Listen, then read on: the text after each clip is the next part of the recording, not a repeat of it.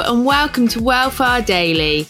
I'm your host, Amy Lane, author, runner, health editor, and host of Wellfar, the weekly running podcast that's your coach, running buddy, and lifeline to other runners around the world. Wellfar Daily is a series of short tips, tricks, and ideas taken from the longer show that you can use to improve your running while going about your day. Remember, you can listen to the full-length episodes of Wellfar wherever you listen to podcasts, and my book, I Can Run, is available in audio form and is great company on wet winter slogs.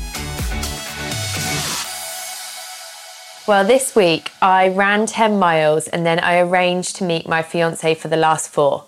So whilst I was out running for 10 miles, he was in my house having a nice brunch, and then about an hour and a half after I left, I collected him and we ran the last 4 together.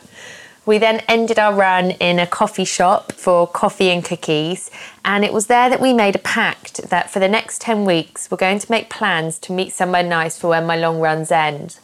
This was something I actually did last year during my marathon training, and I've decided to do it again this year because it's really easy when you're marathon training to make weekends revolve around you and your long runs and what you need to do. And actually that can be a bit of a stress in a relationship, I think. And also it can mean that you kind of miss out on time with friends. So what I did last year was I arranged to meet either my fiancé in a restaurant or a pub or somewhere nice, and he was there with a fresh change of kit for me, and so I ran to that place, and then when I ended we had a really nice Sunday lunch together.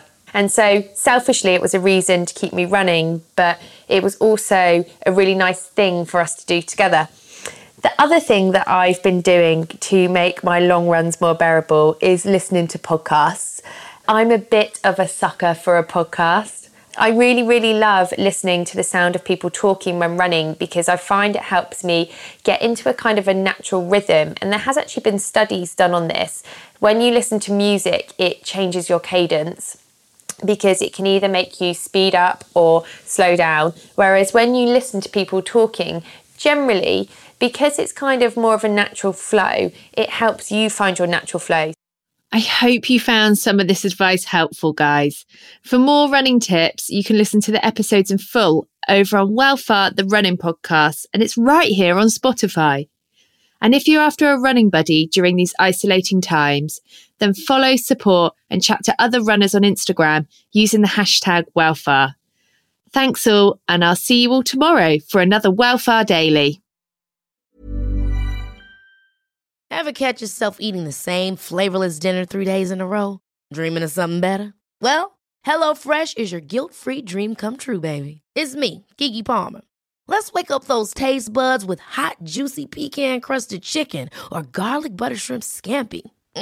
Hello Fresh.